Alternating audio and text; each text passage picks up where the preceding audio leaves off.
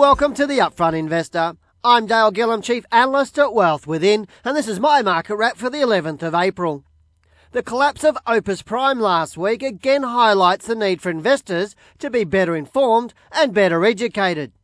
It seems that all too often we hear stories of consumers losing money because of companies going bust. Some of the blame needs to be placed squarely in the hands of the regulators, who need to ensure consumers are properly informed before they invest. But consumers also need to take responsibility to ensure they understand what they're investing in.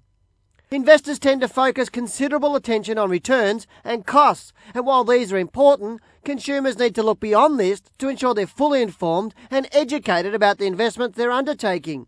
As an educator and fund manager, I see many investment opportunities come across my desk, and on the surface, they generally look pretty good. But once I read the fine print, most end up in the bin. It seems that only after these disastrous events do the regulators and consumers look at the fine print and try to do something about it. But as we all know, this is often too late.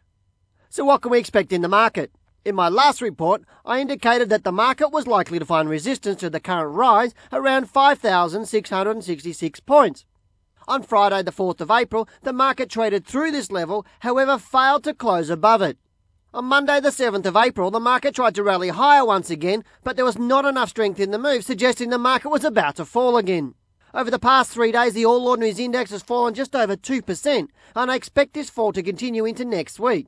If the market is bullish, it should find support soon and start to rise up next week. However, as I've mentioned before, I believe there's a high probability of further falls to around 4,800 points before the market finds support and starts to rise in its next bull run. Remember, patience is the key right now.